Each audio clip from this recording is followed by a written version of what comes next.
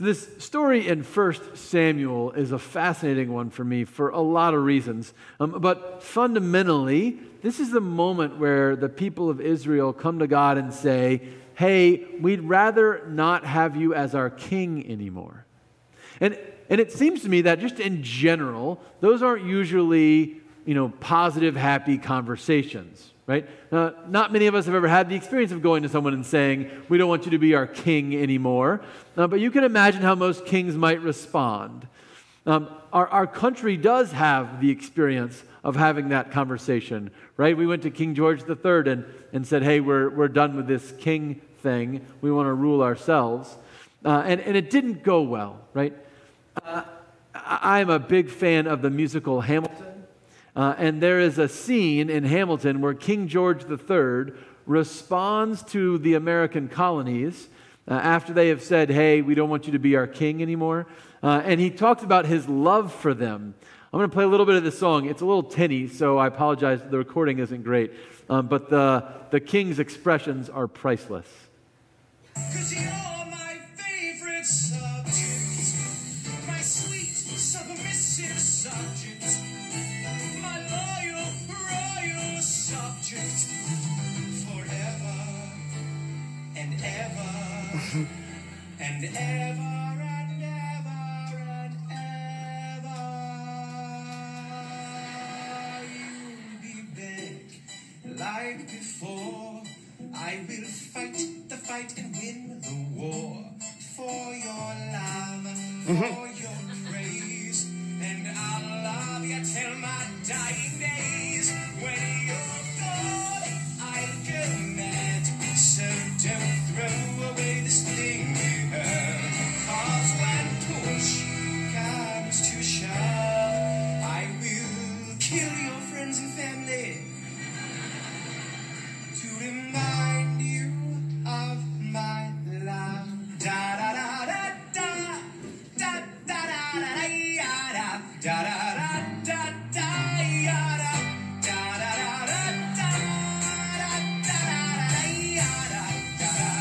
everybody. Okay, I really have to say my family's favorite line in the entire Hamilton musical is, I will kill your friends and family to remind you of my love. If that's how a human king responds, right, you can imagine how we might expect God to respond. God who has claimed this people as his own and is ruling them as the king. Interestingly, God doesn't come back like that. God doesn't come back with judgment and retribution and punishment. He warns them, sure, of what they're asking for, and then he simply allows them to get what they want. But I have to think that this moment is kind of like the original sin of the Israelite monarchy. That the idea of having a human king, we'll talk about Saul and David and Solomon, but the idea of having a human king is itself a rejection of God. Of saying, God, we don't want you to be in charge of us anymore. We want to be like everybody else. And I think on some level, this is our original sin too, right? All the way back to the garden. God, I don't want to be your servant or your child or your subject or your son or your daughter in your terms. I want to be in charge. And so I want to think this morning about how we maybe learn from the Israelites' mistake. And are there some ways that we can recognize, even in our lives today, that there is no king like Jesus, that there is no one who can do for us what Christ will do. Maybe we have a chance today to undo some of the original sin of the Israelite monarchy started way back 3,000 years ago. So I want to think about what they want to change, and then maybe how Jesus makes it right. Three things I hope you noticed that the Israelites say to Samuel they want out of a human king. Now, they get all the warnings, right, how bad it's going to be, but then they say, nope, we don't care. We want a human king. We want three things. And this is the very end of their conversation in verse 19. verse 20 rather, we want to be like other nations. We want our king to govern us, and we want him to go out before us and fight our battles. So let's unpack those. What does it mean to be like other nations, to want a king to govern us, to want a king to go out before us and fight our battles? That first one, I think, is really critical. They want to be like other nations. On some level, I think we can all understand this, right? I mean, on some level, everybody wants to fit in. We've all been in middle school at some point where the most terrifying thing in the world is to not be like everybody else, right? We really want to fit. Jerry Seinfeld tells a joke, I don't know if it's true or not, but he says that the greatest fear of most people is public speaking, and the second greatest fear of most people is death. So he says, at a funeral, most people would rather be in the casket than behind the pulpit, right? Why? Because the idea of standing out from the crowd, of being observed and judged and considered and evaluated and not fitting into the group is terrifying. Right? So we get that. But this is precisely why God called Israel in the first place. From the very beginning, all the way back to Abraham, the reason that God called Israel is he wanted them to be different. He says to Abraham, I will make of you a great nation, and all other nations on the earth will be blessed through you. God doesn't say, hey, let's make another kingdom, but let's just make ours a little bit better than everybody else, right? Everybody else is level 9, we're going to be level 10. No, he says, I want you to be completely different. The whole world will be blessed through you because you're different, because you have this incredible connection with me, because I won't just be your God, I will also be your king. I will be your ruler. And the world will see what it's like to live in community under the leadership of the one true God.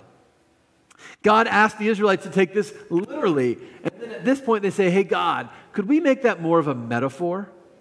Could we just, hey, you know, it's neat that you're our king and all, but let's just make that a metaphor. You be our God, and then we'd like to have a regular king because we want to be like everybody else. I think, unfortunately, that we, like the Israelites, are inclined in this direction. I think, unfortunately, we sometimes say, hey, God, I know you're really great and big and awesome and wonderful, but could you take just a little bit of a smaller role in my life? It'd be great if you would just kind of rein it in. I want to have more say. I feel like I'm in a good place right now, and give me the reins for a little bit. And then, God, don't worry. When things go wrong later, I will certainly ask you to come back in and help.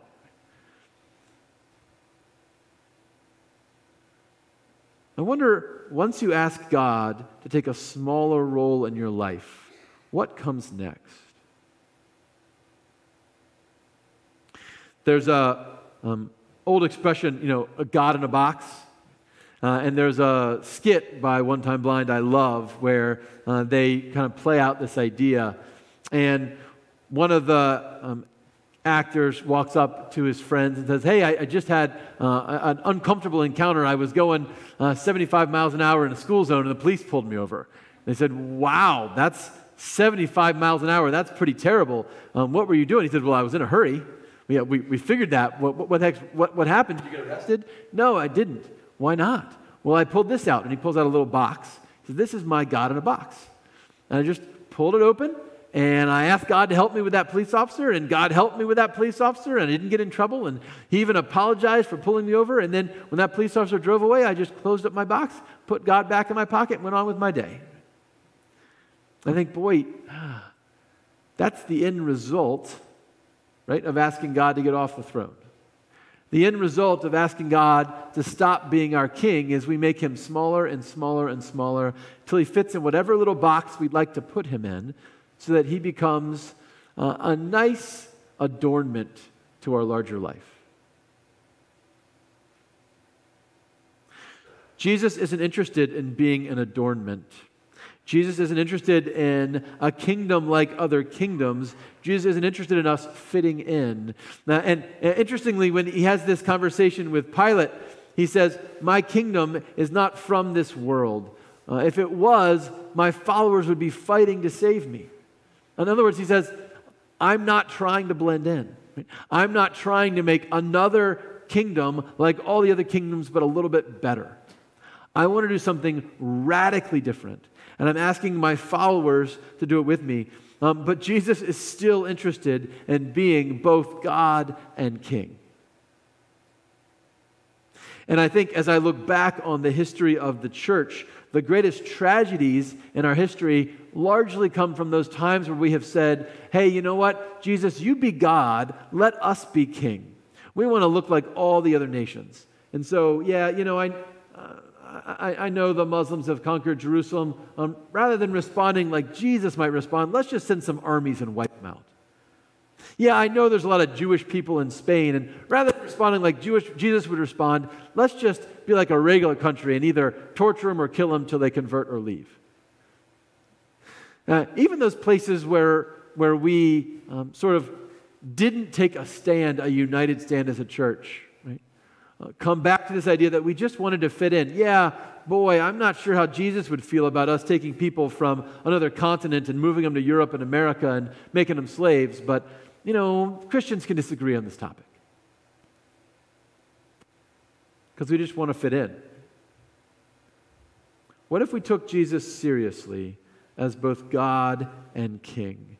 What if we weren't afraid of looking different? What if we said, Jesus, I want you to grow bigger, not smaller in my life. I want to be part of your radically different and strange nation, one that's not from or of this earth, but challenges every kingdom from and of this earth. So first the Israelites want to blend in, be like the other nations. Then they say, hey, we want a king to govern us. We want a king to be in charge of us, to run our nation. And remember, they had one. They had Yahweh. They want a human one. And I think this is, again, a common thing for us. There is a temptation toward wanting a human leader we can follow. The most extreme example of that comes in the 1930s in Germany. We've talked before about the German Christian movement. But the German Christian movement in Germany was an effort by a large number of Protestants to unify all the various German Protestant churches under the authority of the Third Reich, under the authority of Hitler. And their slogan was one nation, one God, one Reich, one church. And they were pretty successful in that. But there was a sizable number of Christian Protestants who rejected that theology. And they wrote, and we've read this before, in 1934, something called the Barmen Declaration. And one of my favorite lines in that declaration, these Christians said, "We reject the false doctrine as though there were areas of our life in which we would not belong to Jesus Christ, but to other lords, areas in which we would not need justification and sanctification through Him." That's what the world was asking them to believe. But again, I think this is a temptation for us today, right? To say, hey, God, yeah, I don't want you to govern everything. If you would just be in charge of these areas of my life, and then I'd like to govern other stuff myself. I have some pretty good ideas. I don't really want you to be my king all the time. Maybe you could be more like my advisor. Right? Give me some advice. Let me know what you think, and then I'll make the decisions. By the way, this is, in my experience, very much like being married, where I have lots of good advice, and then Krista makes the decisions at the end of that conversation. I think Samuel is saying Torah isn't helpful suggestions. Torah, God's law, God's commandments, are not good advice for us. I think Jesus is saying the same thing. Please don't read the words of Jesus as helpful guidance that might get you through some difficult parts of your life. He is completely uninterested in you accepting Him as your advisor. He is only interested in being your king. And when your king speaks, you don't get to pick and choose which parts of his word you want to obey. John Calvin says, "For the shortest source of destruction to men is to obey themselves, and the only haven of safety is to have no other will, no other wisdom, than to follow the Lord wherever he leads. But this then be the first step, to abandon ourselves and devote the whole energy of our minds to the service of God. We say, Jesus, we want you to govern all of me. Not any aspect of my life will I hold back from you. Govern my friendships, govern my family, govern my career choices, govern my money, govern my free time, govern my health, govern my life, govern my death. Not as my advisor, but as my king. The last thing the Israelites say they want this new human king to do is to go before them and fight their battles. And this is ironic for a number of reasons. The first is God has been doing this throughout the history of Scripture. Right? What if, when the Israelites were enslaved to Pharaoh, instead of having God as the king to fight their battles, they had elected a human and said, hey, you go fight Pharaoh. What human could turn the river Nile to blood?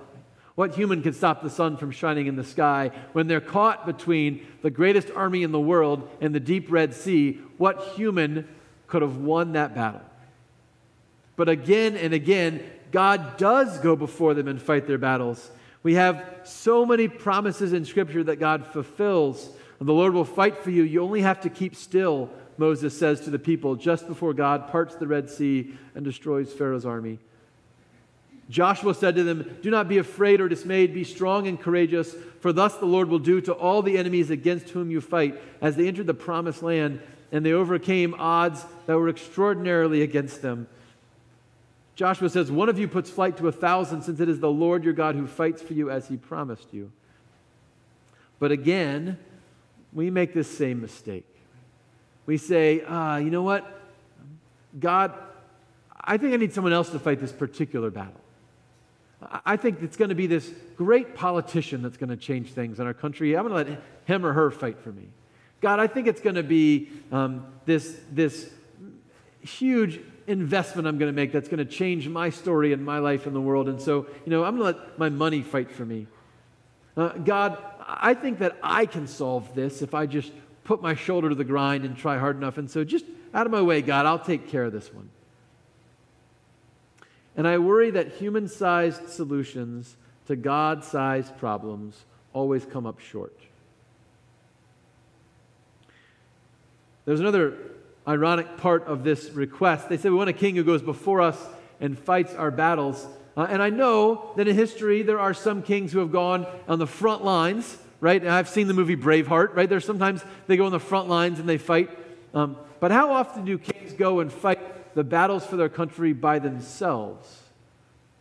When's the last time that two presidents from different countries said, hey, let's not send the armies. How about you and I just go get in a boxing ring, and whoever wins will win this fight? That never happens, right? Can you think of any time where a king has said, hey, I don't want to risk my army. I'll just go fight the enemy all by myself? Yeah, I can think of one.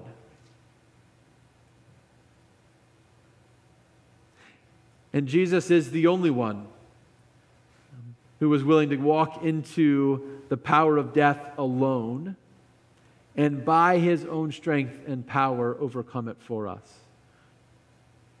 I believe God wants to fight for us. I believe that, yes, his kingdom's not of this world, so his fighting will not be to establish an earthly kingdom for us. It will be to bring heaven to earth for us. He's not going to fight who a human king would. He's not going to fight how a human king would. He's not going to fight when or where a human king would. But he's going to accomplish what no human king can ever accomplish. And so this is the promise for us today, that we can look back at the millennia of rejection, beginning all the way back in 1 Samuel and continuing up to our life today, where we have said, hey, God, just take a little bit of a smaller role in my life. Hey, God, just be an advisor to me. Hey, God, I can handle this one. You take a step back. And we can say, I don't want to be part of a kingdom like that. I don't want to be part of a kingdom like that. I want a kingdom that's not from this world. I want a kingdom that doesn't look like every other kingdom. I want a kingdom where Christ grows in my life as God and as King. I want a kingdom that undoes the original sin of the monarchy and of the people and of humanity and puts God back on the throne where he belongs. If you want a kingdom like that, will you pray with me? Heavenly Father, we are reminded today of the awesome power of the Savior Jesus Christ, that he on his own strength walked into death alone and overthrew it, walked into the power of sin and darkness and humiliated it and triumphed over it, nailing it to the cross. And so we pray, Lord, that today, unlike our ancestors and unlike ourselves in the past, we would cling to Jesus as God and as King. And you would show us what it looks like when a nation of people, not defined by borders and language and ethnicity, but a nation of people defined by faith in Jesus Christ, takes its stand on the earth. Lord, we want to see all peoples on the earth blessed through us. All this we pray in the mighty name of Jesus the Christ.